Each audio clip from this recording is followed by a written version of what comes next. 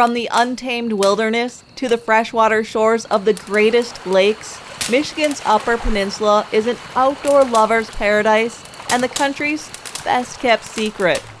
My name is Kristen Ojanimi, a lifelong Youper and the newest host of the iconic UP Outdoors television program, Discovering, and it's my honor to carry on the tradition of the best outdoor storytellers of this region. So sit back, listen, and discover what it's like to live and play in this amazing place we call the UP. Today's Discover the UP podcast is brought to you by Big Valley Ford, Dodge Chrysler Jeep in Ewan, Michigan, BAM Tools, Hardcore Outfitters of Iron Mountain, and Cooking Wild Seasonings. This week, I have a great interview with Roger Lubin, tribal elder and water resources specialist for the Lac Vieux Desert Band of Lake Superior Chippewa in the western UP. The state of Michigan has a state tree, the white pine, a state stone, the Petoskey stone, a state bird, the robin, a state fish, mammal, reptile, flower, fossil, and even a soil that are symbols of our beautiful state. Last year, one more was added. Manoomin, the Anishinaabe word for wild rice, became our state native grain. Manoomin is a sacred and important component to many wetlands and is of tremendous cultural significance to Indigenous people. On November 29th of 2023, Governor Whitmer signed into law HB 4852, making Manoomin the official Michigan state native grain, which takes effect in February of this year. Roger Lubin was at that historic bill signing. Roger started advocating and fighting for protection of wild rice in Michigan 20 years ago when the tribe started restoration efforts on Lac Vieux Desert in 2003. The problem the Lac Vieux Desert tribe faced was that their wild rice beds are not on tribal lands, but on public waters, and since the wild rice had no protection, the tribe couldn't prosecute people who maliciously destroyed the rice beds they were trying to restore. Also, within the tribe, they have their own harvest regulations to help protect the grain from overharvest, but those regulations don't pertain to the public who can also harvest wild rice. So the tribe's restoration efforts had many setbacks. After the bill signing, I met with Roger to talk about what the new state status of Manoomin means to him and his restoration and conservation efforts. I've been advocating for the wild rice or Manoomin to get a status so that it could have some protection. So the resource itself would have harvesting regulations or the tribes have, I shouldn't say all of them, a lot of, like for us, we have regulations on how we are able to harvest wild rice, and we can only harvest wild rice in that method. But there is no regulations or requirements for harvesting or for protection or even doing restoration work in the state of Michigan, like in Wisconsin and Minnesota. When I started advocating for wild rice to have a status so that it could be protected and preserved was all the way back in 2003 when we were doing our restoration work out on Vieux Desert after we were successful in litigation with Wisconsin Valley Improvement Company. And they had to lower the waters. And there were some people that weren't very happy with it.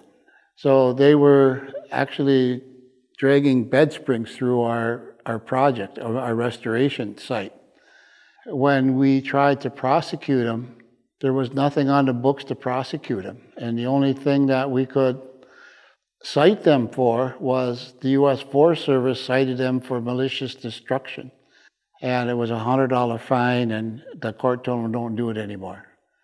I started asking for protection, kind of like what Wisconsin and Minnesota had, and harvesting regulations and everything else. And we've been having difficulty in preserving some of our restoration sites, even with eagle, because some of the lake associations and riparian owners have been applying for herbicide or chemical permits for invasive species. The herbicides aren't very selective to just, invasive species. It affected our wild rice projects or wild rice. I mean, even eagle was not being mindful of what they were doing the tribes kind of were, because of the problems, didn't have a lot of, or sharing a lot of knowledge of project sites. And so, there's been a lot of problems in trying to, in our restoration efforts with herbicide treatments. So it was a very big emotional day for me when the bill was going to be signed. And I had asked for, a status, whether it be concerned, endangered, threatened. I understood that the governor could do a concerned for the resource. So I was trying everything. And I think part of one of the things that in discussion with the Governor Schneider was, he was fearful of the fact that if they moved ahead with it at that point, that it would be very much protected like some of the other things, like the trillium, some of the other things, like the flower, like the robin, it would be hands off. And I guess that was what his fear was. But that's really not what we want. What we wanted was to be able to preserve it and have a set of regulations to, very much like the tribal members do when they go out and harvest. So when I wasn't getting anywhere, I started advocating for the tribes to move forward, to try to get to the table with the state and federal agencies to address Manoomin issues, because of at that point, the 12 tribes in Michigan have a restoration program going. Some of them are really going strong. Some of them are, getting underway. But we needed to address the issues and to have a status, because I wasn't getting anywhere, that we needed to sit down. And so 5 years ago, the Michigan Wild Rice Initiative was put in after a very close friend by the name of Jim Goodhart with the Great Lakes Water Division helped organize the first meeting 5 years ago. That was just before COVID. We started trying to address and trying to get this accomplished. And so when we start talking to the tribes and the people and the legislators, they came up with the idea to have the wild rice to become the Michigan State native grain. When it was approved, it was a lot more than what I expected. We had this bill in the Senate for 3 sessions. This was actually the 3rd session that it was approved in. We had difficulty getting it through the Senate. And so this year we made it really that we wanted to get it done before Christmas break for this session. And so the governor signed it on November 29th. It's going to become effective in February of 2024. And so it was really a very emotional day for me to get that after almost 2 decades of fighting for it. And so it was an honor to be sitting alongside her and Carrie, the representative who proposed it, to do that. So it was very comforting.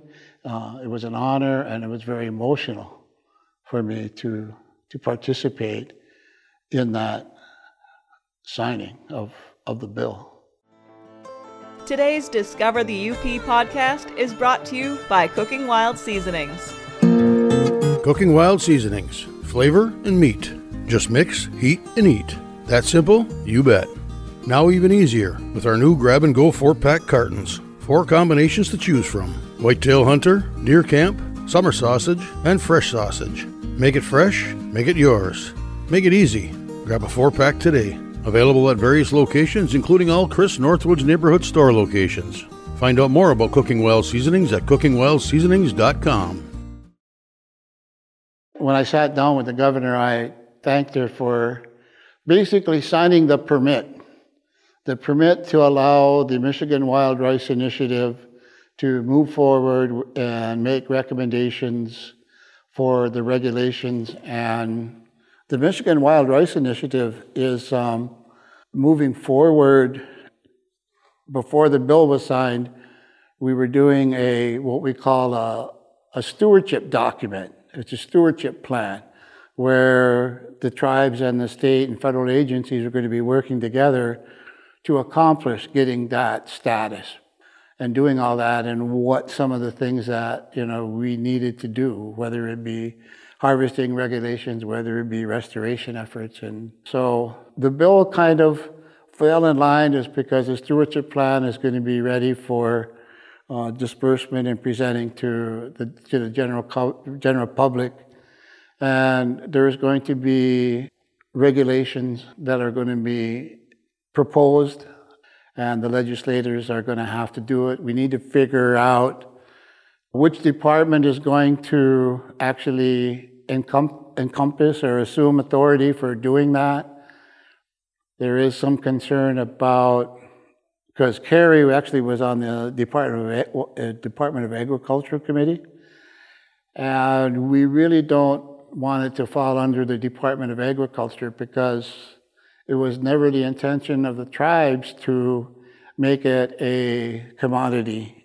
It was to restore wild rice to as close or towards what it was like before it was a state, when the original Three Fires people were here, and it was very dominant across the state. But as progress moved through the state, it was actually removed from the land.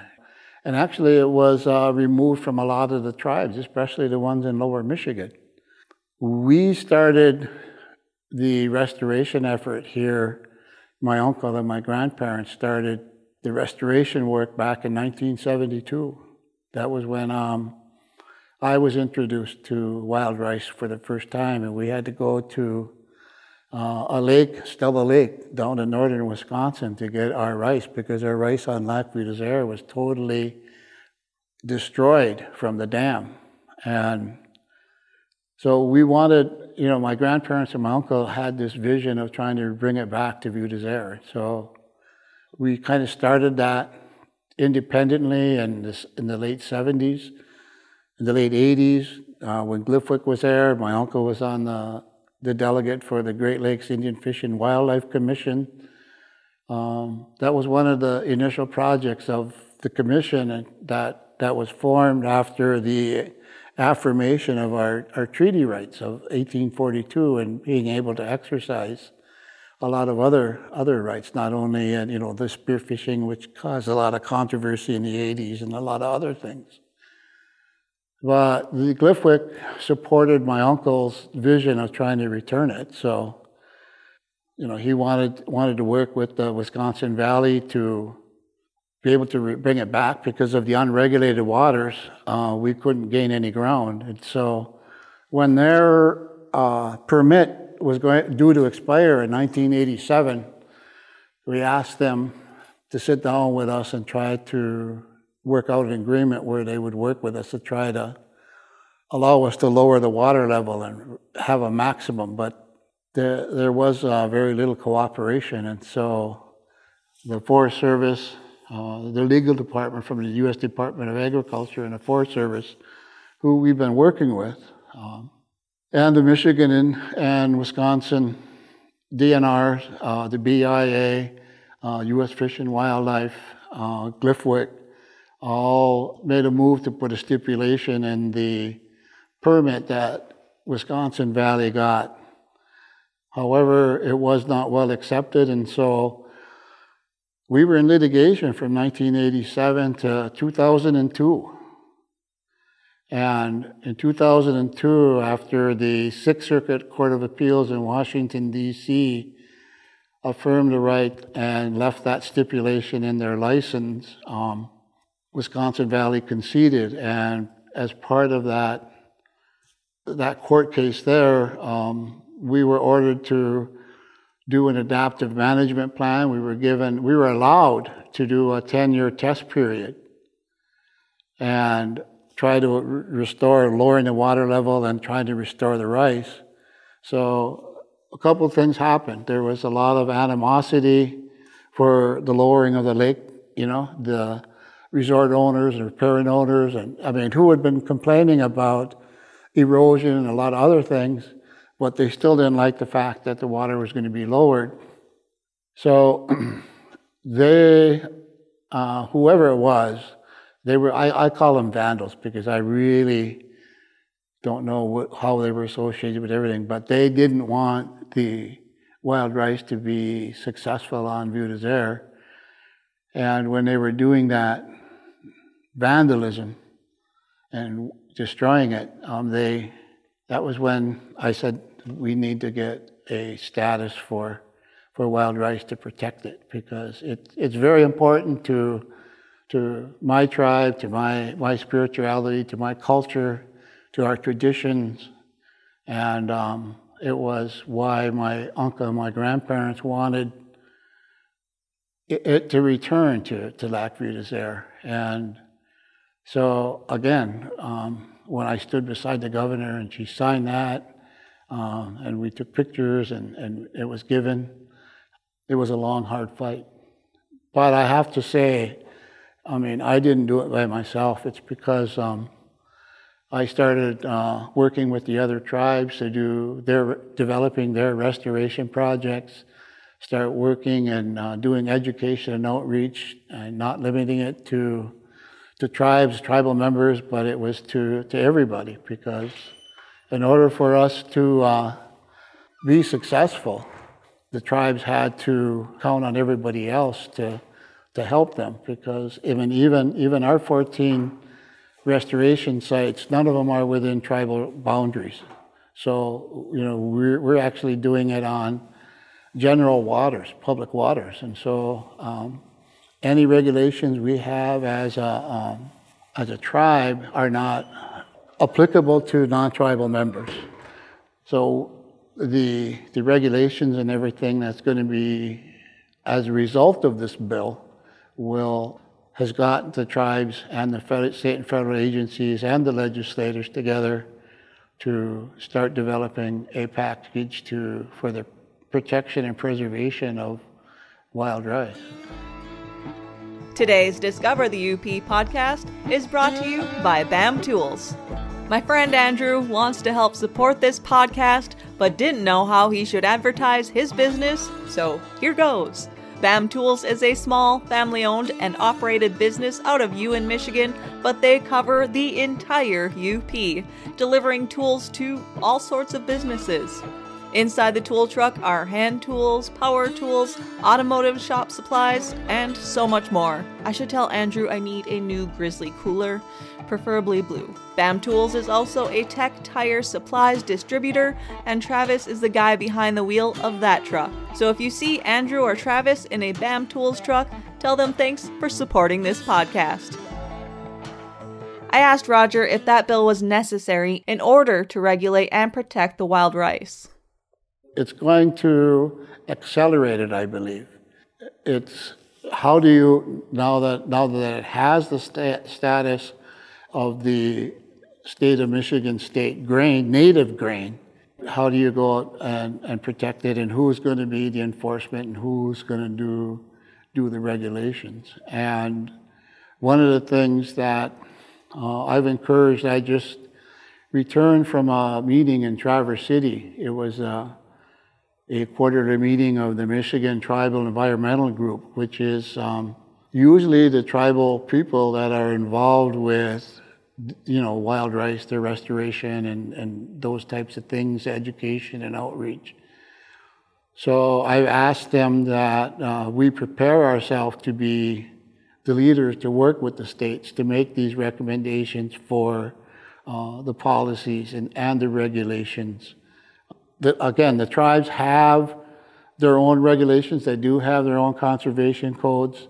So anything that's going to be proposed would be for the general public. And it is not going to prohibit the general public from harvesting wild rice. It would give them direction on how to harvest wild rice respectfully and in a good way.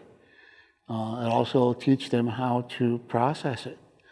We give them a way to prepare them or educate them on how to prepare it properly.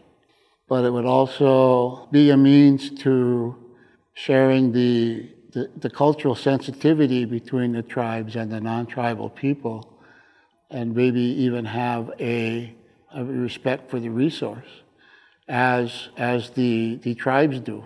In their teachings, they believe that all things, the trees and a lot of other things, are living things, and they have living spirits. So there is a spirit within that resource, as a lot of things, like the deer, whatever. But to be respectful and mindful and be able to do it. It's something that until you can come to appreciate it and understand it, and especially to the culture of the indigenous people, that's where we need to do that education and outreach. Minnesota and Wisconsin have recognized it as an important resource and have got policies and regulations to do it for the non-tribal people. One of the things that is different in Michigan as opposed to Wisconsin and Minnesota is the fact that as progress and civilization started moving westward in that treaty era, in 1842, the Three Fires people in the state of Michigan and northern Wisconsin, ceded their territories. And in the treaties, what they did is they turned their rights over to the land, with the exception of being able to hunt, gather, and harvest. And in those treaties, one of the things that was very important, and it's even mentioned in the treaties, is wild rice, the preservation of wild rice. But with certain things that have happened, and trying to move the indigenous people west and everything, the tribes out in Wisconsin and Minnesota learned that they needed to have reservations. So and a lot of the reservations, I can't say all of them, but a majority of the reservations were located on wild rice beds or Manoomin beds. So the wild rice was within the reservations as they were granted reservations. So, it's even like for us, we didn't become a federally recognized tribe until 1988. And so our land base, what we worked with before was, we were actually part of, the federal government recognized us as members of Keweenaw Bay Indian community. And so we didn't get our own independence until 1988, when we became a federally recognized tribe. We were recognized by the state prior to that, and during our fight for federal recognition. So our land base is very, very small compared to a lot of the other reservations. So, like I say, a lot of our 14 sites for restoration are on public waters. So it was more important for our tribe and our restoration project to be able to get this status for protection, because no matter what the tribe, the laws and conservation code, they were not applicable to anybody else who was part of or wanted to harvest off the rice beds that we were restoring. Today's Discover the UP podcast is brought to you by Big Valley Ford, Dodge Chrysler Jeep in Ewan, Michigan. When I'm traveling around the UP, I'm surprised, and not surprised, by how often the vehicle in front of me has a Big Valley sticker on it. Big Valley Ford Chrysler Dodge Jeep Ram is located in the tiny town of Ewan on the west end of the Upper Peninsula. People from across the region buy their new and used cars and trucks from Big Valley, and they drive all the way back to Ewan to get them serviced. Which reminds me, I'm probably due for an oil change myself.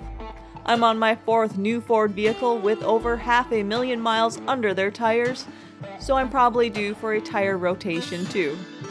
Big Valley is a one-stop shop for all your vehicle needs with a full service department, parts department, and body shop. I got caught in a hailstorm once with my last truck, and they made it look just like new. If you're looking for a new or used vehicle, go see them in Ewan or check out their inventory online at bigvalley.biz. I asked Roger how the restoration efforts are going currently on Lac Vieux Desert. The restoration efforts, it went really, really strong up until 2012. 2013, we started noticing that the bed started to go into a decline.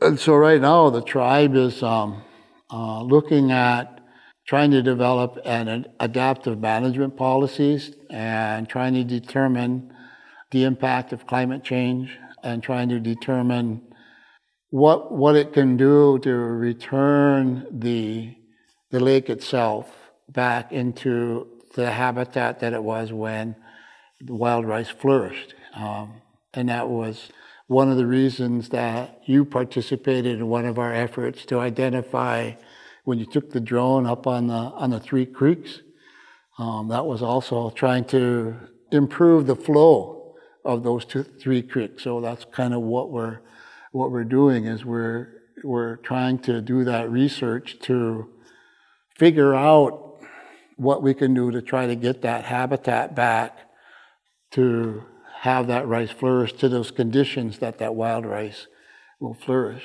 And we need the protection, but we also need the participation of the U.S. Forest Service. And right now, the tribe has overcome a lot of those early animosities, whereas the tribe and the Lake Association and the riparian owners have some common goals. For example, like even increasing and bringing back the walleye population out on Lac Vieux Desert. They have a very strong interest in participating in the restoration efforts and the monitoring of wild rice on Lac Vieux Desert. Not only on Lac Vieux Desert, but the local, they call Lake Guardians, the Invasive Species Control Coalition of Waters Meat, is very interested in working with us with our hatchery. They help us gather eggs in the spring. They help us when we eliminate and reduce the fry or the fingerlings in our hatchery and doing our stocking. So we've come a long way from that time when they were dragging bed sprints through our rice beds to be holding hands and working on projects to this day. Trying to get it back to what they call pure Michigan, to those waters. Roger and I are also hoping to make a documentary in the near future about the restoration efforts of wild rice in the Western UP over the past 20 years. A sequel to the 2004 documentary film Manoomin, Ojibwe Spirit Food by Dr. Michael Lokinen. Back in the fall of 2022, I went out to a site on the Michigan-Wisconsin border with Roger to talk about Manoomin and see the traditional process of harvesting wild rice and processing it. And you can find that story on my YouTube channel, Discover the UP. Thanks for listening, and stay tuned for future episodes of the Discover the UP podcast.